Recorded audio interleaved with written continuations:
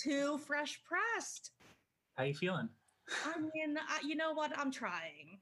Like, I'm trying. We're all That's what trying. I That's can all you say can do right today. now. Exactly. You Day by know, day. That's how I'm feeling as day well. by day. And after this surgery on Friday, let me tell you, it's been a long weekend. That's what I'm going to tell you, Ryan. It's been a long weekend. So I want to jump into it. So I know you have a new project that you're working on now, going by the name of Quarter Life Crisis. Yeah. What should I call you? Should I introduce you as Quarter Life Crisis? Like, tell me. You can call me whatever. You can call me Rai Rai if you want. Or okay, great. Oh my God, we've already gotten there. I love it. I know you, I just wanted to say it because I know you started a new SoundCloud page. And so I wanted to make sure people knew and were able to start following you there. So make sure you guys follow if you are a fan of Ryan. Make sure you follow Quarter Life Crisis on SoundCloud because that is where your new project will be. So I just wanted to make sure I brought, you know what I mean, mentioned that. So in case people went to look for your new track, it's not on your Ryan. Yeah. This is kind of it's a side project that I've had the idea for a long time, and I started playing like guitar and everything first with music. Like that was kind of the beginning of everything for me. And then I kind of eased into production and doing remixes and more electronic through like high school and university. But this like Quarter Life Crisis project is kind of going right back to the beginning, and a lot of the like early like high school indie music, like that's kind of what I'm always nostalgic for. So going back to those influences and stuff. That one. Okay. I was curious that's what was going to be my question. I was curious where this all came from, why this side project, and that really explains it. So I know you have an EP coming that's dropping in December, I think. Yeah. Which will literally be here before we know it. So Quarter Life Crisis EP coming in December. What is going on with you right now? You've released some music? Tell me. Yeah, I don't know. I'm just trying to stay productive, I guess, in whatever way and not go crazy. So yeah, the last project I just put out was Jaguar. That was an EP as well. And that was more like instrumental focused. I guess like inspiration for that one kind of came from just like in the past year, I've just had like lots of changes. Like I moved to a different city, Hamilton, outside Toronto. And I don't know, just like my window, I can see like mountain. And it's just like, there's kind of a lot of visual influences that kind of led me to make more of an instrumental project for that one. Because generally I usually like collaborate and work with different singers and stuff. So that was a fun one to work on. And then now like with the Quarter Life Crisis project, it's more working with like singers from bands that I love and, that world that I've always been a fan of, but never directly like interacted with musically, So who inspires you? Who are you really into these days? Who have you been getting kind of those inspirations from? Oh man. It's kind of all over the place. And I guess that maybe makes sense for the music. Like, I think honestly for the project with Quarter Life Crisis, like the people that I worked with were the inspiration in a way. Like I have Howdy from Austin on it, and those guys are just like it's kind of weird. Like if I flash back to like a year or two ago, I would be just like driving around listening to these artists, and like I love their projects so much. So it kind of just became like, it would be crazy if I worked with Howdy or if I worked with Francis from Hopalong or, all these different artists that they're all on different wavelengths and different labels and everything. But this was an opportunity to bring them all into like its own like bubble in a way that I could create. Yeah, a nice little, it's like, it makes so much sense. I always used to say, by the way, that Quarter Life Crisis would have been the best name for a band. I just felt like there was this book years ago when I felt like I was going through a quarter life crisis, but by the way, I wasn't. I just thought, you just think that you are, but there was this book called Quarter Life Crisis years ago that I read. I don't know if you've ever read it, but anyway. No, I hadn't, but I was thinking that the same thing. Yeah, like honestly, because the project idea I've had for a long time, and Saddle Creek are putting out this one, and I was emailing with those guys like honestly 5-ish years ago about this, and so it was a little more relevant to the name in that way. Now I'm Yeah. 30, and I feel like hopefully I'm kind of past that mindset, but it definitely influenced it. But it's nice because it's like you can almost take it from like, like from that perspective of like almost like being passed and through it rather than someone that's like going, that's right in it. But what I love about it is like, and I think you kind of talked about this, and this is something that I think is so cool is, kind of, making these like little side projects, doing something that you talked about years ago. And, when it's just now kind of coming together, you have Saddle Creek that will be putting this out. And like sometimes it takes a while to get these ideas. We always hear about the finished product, but people never hear about how long it takes you to get there. And I think it's really important to kind of share that, especially with so many people on SoundCloud and people that are watching the show that, are creators in their own right, like at home, starting out, maybe just got their first computer or are just learning, how to produce or whatever it is, right? Like, I think it's nice to hear that when you can be honest about kind of those moments of like, I've been talking about this for 5 years and here we are, because, again, with artists, a lot of times you hear like, I had this idea and da-da, you know what I mean? And it's just like, that's not always how it goes, especially for independent artists. And I wanted you to talk about that a little bit because you've been a really strong independent artist doing this for a long time. And I wanted you to just share, some of your pros and cons, if you don't mind, like being open to, some of these kids at home that like, are wanting to be in your shoes. Do you mind sharing like a couple, some of your pros and cons that you've had along the way being an independent artist? Yeah, of course. I mean, yeah, I've gone through a bit of everything. I've worked with bigger labels on projects, and I've self-released a ton of stuff more so in the last few years. And I think it's weird because you like I've been releasing stuff for like 10 years. So through that ride, it's like those moments of when you expect the biggest things from big labels, and you just realize quickly that your perception is really kind of you need to change it over time, and sometimes it needs to be pretty quick to realize like these big labels aren't really always providing what we think they're going to. And I think especially when you're a producer, like whether you're making beats for rappers or a solo artist and doing all your own production or whatever, there's always going to be this kind of, well, you're not going to make it until you're on a label that can reach this amount of stuff and put out these amount of physical records or whatever. But I think for me, it's been like realizing everyone has a different story. Everyone has their own path that they need to follow to put their music into the world and to reach the people that need to hear it. So, for certain artists, they do need that big label for that big budget where they can, deliver the things that they need to. And for other artists, like you really don't need that. A lot of people that I'm seeing more and more now, it's all them, which is a lot of stress, obviously, to take on. But I think it's really important to be able to know like who you're trying to reach and why you're trying to reach them. What means that, what's important to them and what's important to you in that way. Finding that middle ground between like your listeners, your potential listeners, it really helps in the long run. I think I've maintained some level of whatever I have because I've stayed connected to people, and that's outside of having a label, big label, indie label, whatever. Like end of the day, you need to find your people and stay connected in whatever way. Yeah. And I think you've been doing that. I mean, like you said, you've been putting music out for the last 10 years. And what do you think has been the one, and I know this is like a loaded question but it's an interview, so I have to kind of ask, like, what is the one thing? What do you think is like the one thing that has like allowed you to continue throughout these 10 years? Like, what do you think has been kind of your sweet spot that's allowed you to keep going?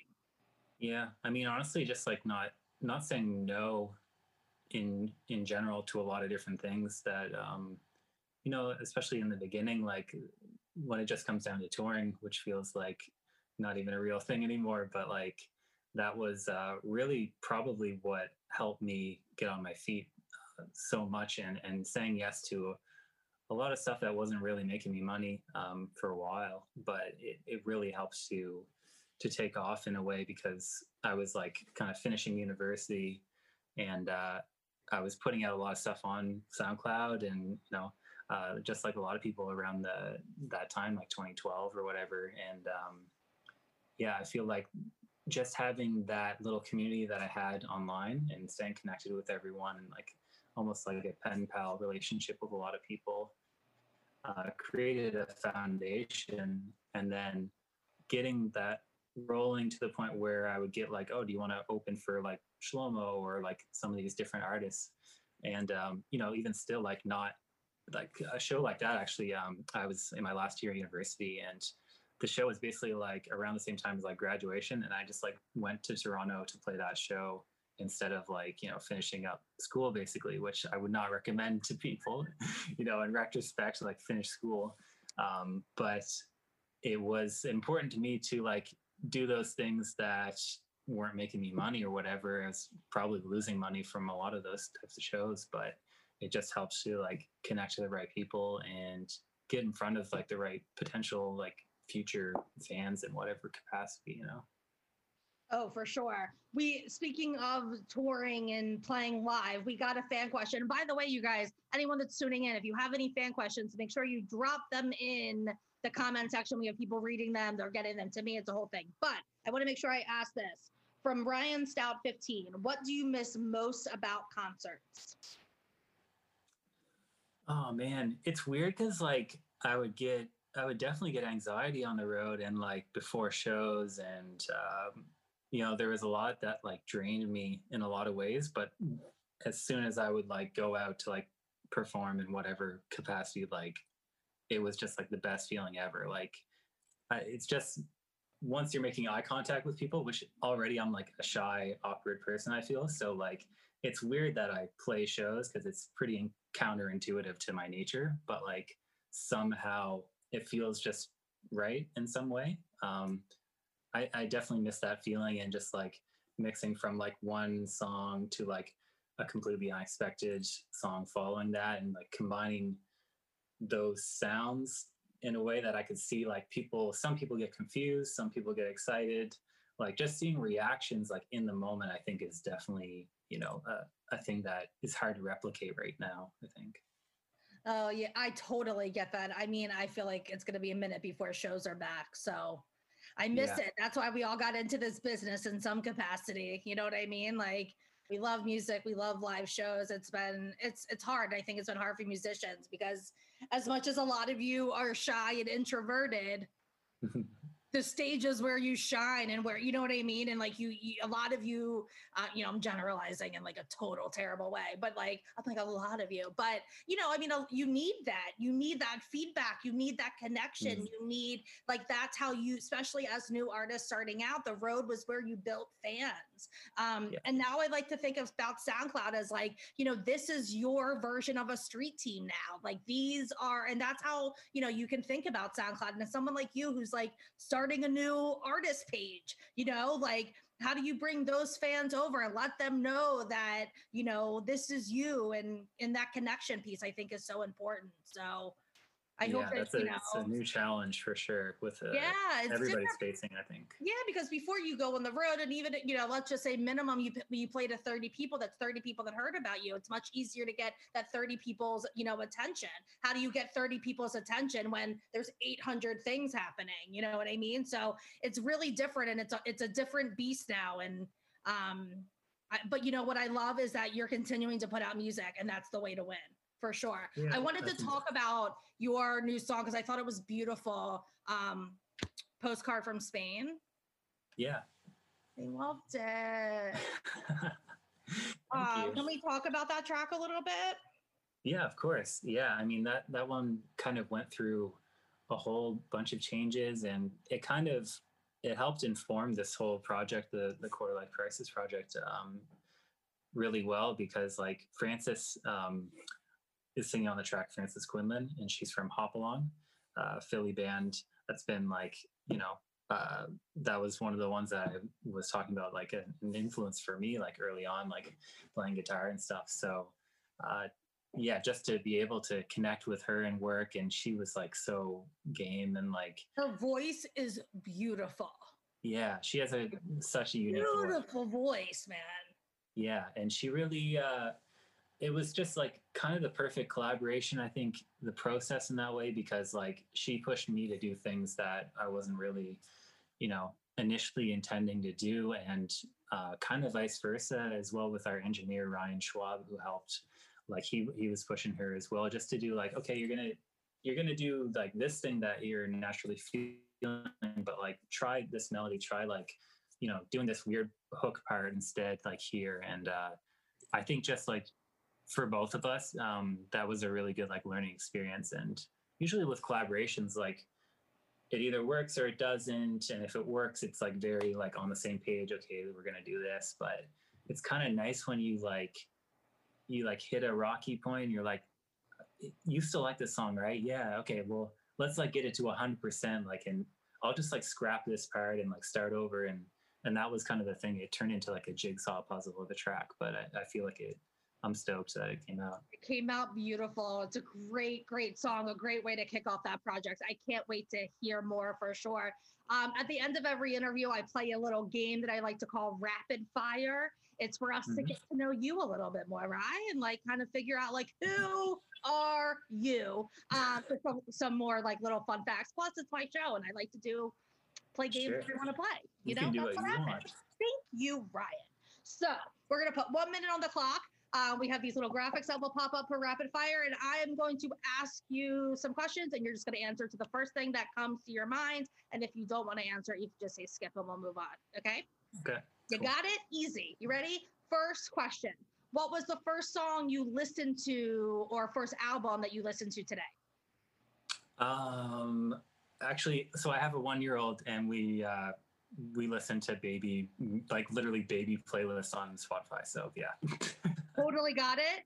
Baby music. That's what you listened to today. Got it. That is totally a dad answer, and we're going to let you do it. Yes. What would you say? Are you a chocolate or vanilla? Chocolate.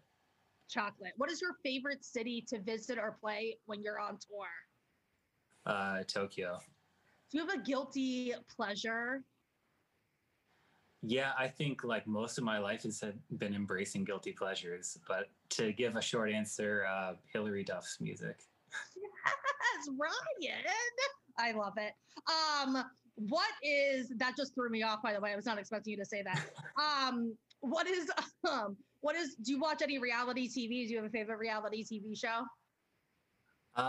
Yeah, I do. I've actually I have YouTube on my Apple TV now a lot, so I watch like the stupid like tiny house. Yeah.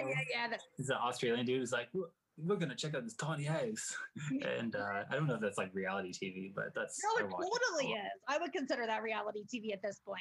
Yeah. I was just curious, what is one of your favorite artists? Oh, wow. I would say Giraffage. He's a producer that I've known for a long time, and anytime he sends me a song, it's a surprise in like the best way. I love it. And my final question for you is, what is your favorite snack? Oh my God. I would say a cream egg. Cream egg? Is that a snack? Yeah, for sure. Any food that's like not like chicken is a snack. You know what I mean? Yeah. So yeah, cream egg. All right, Ryan. It's so nice to get to know you a little bit more. Congratulations on being a dad. I did not know that. Thank you. Yeah. And you guys make sure you check out Ryan Hemsworth on SoundCloud. Also, make sure you follow his new profile, Quarter Life Crisis. Get him those follows so you can be up to date when he drops the EP in December. So, like I said, follow Ryan on SoundCloud, on Instagram, and anywhere else you listen to music. So, thank you so much, and good luck with your new project. I can't wait to hear more of it. Thanks, Jess. Hope you feel better. Thank you. I'll talk to you soon.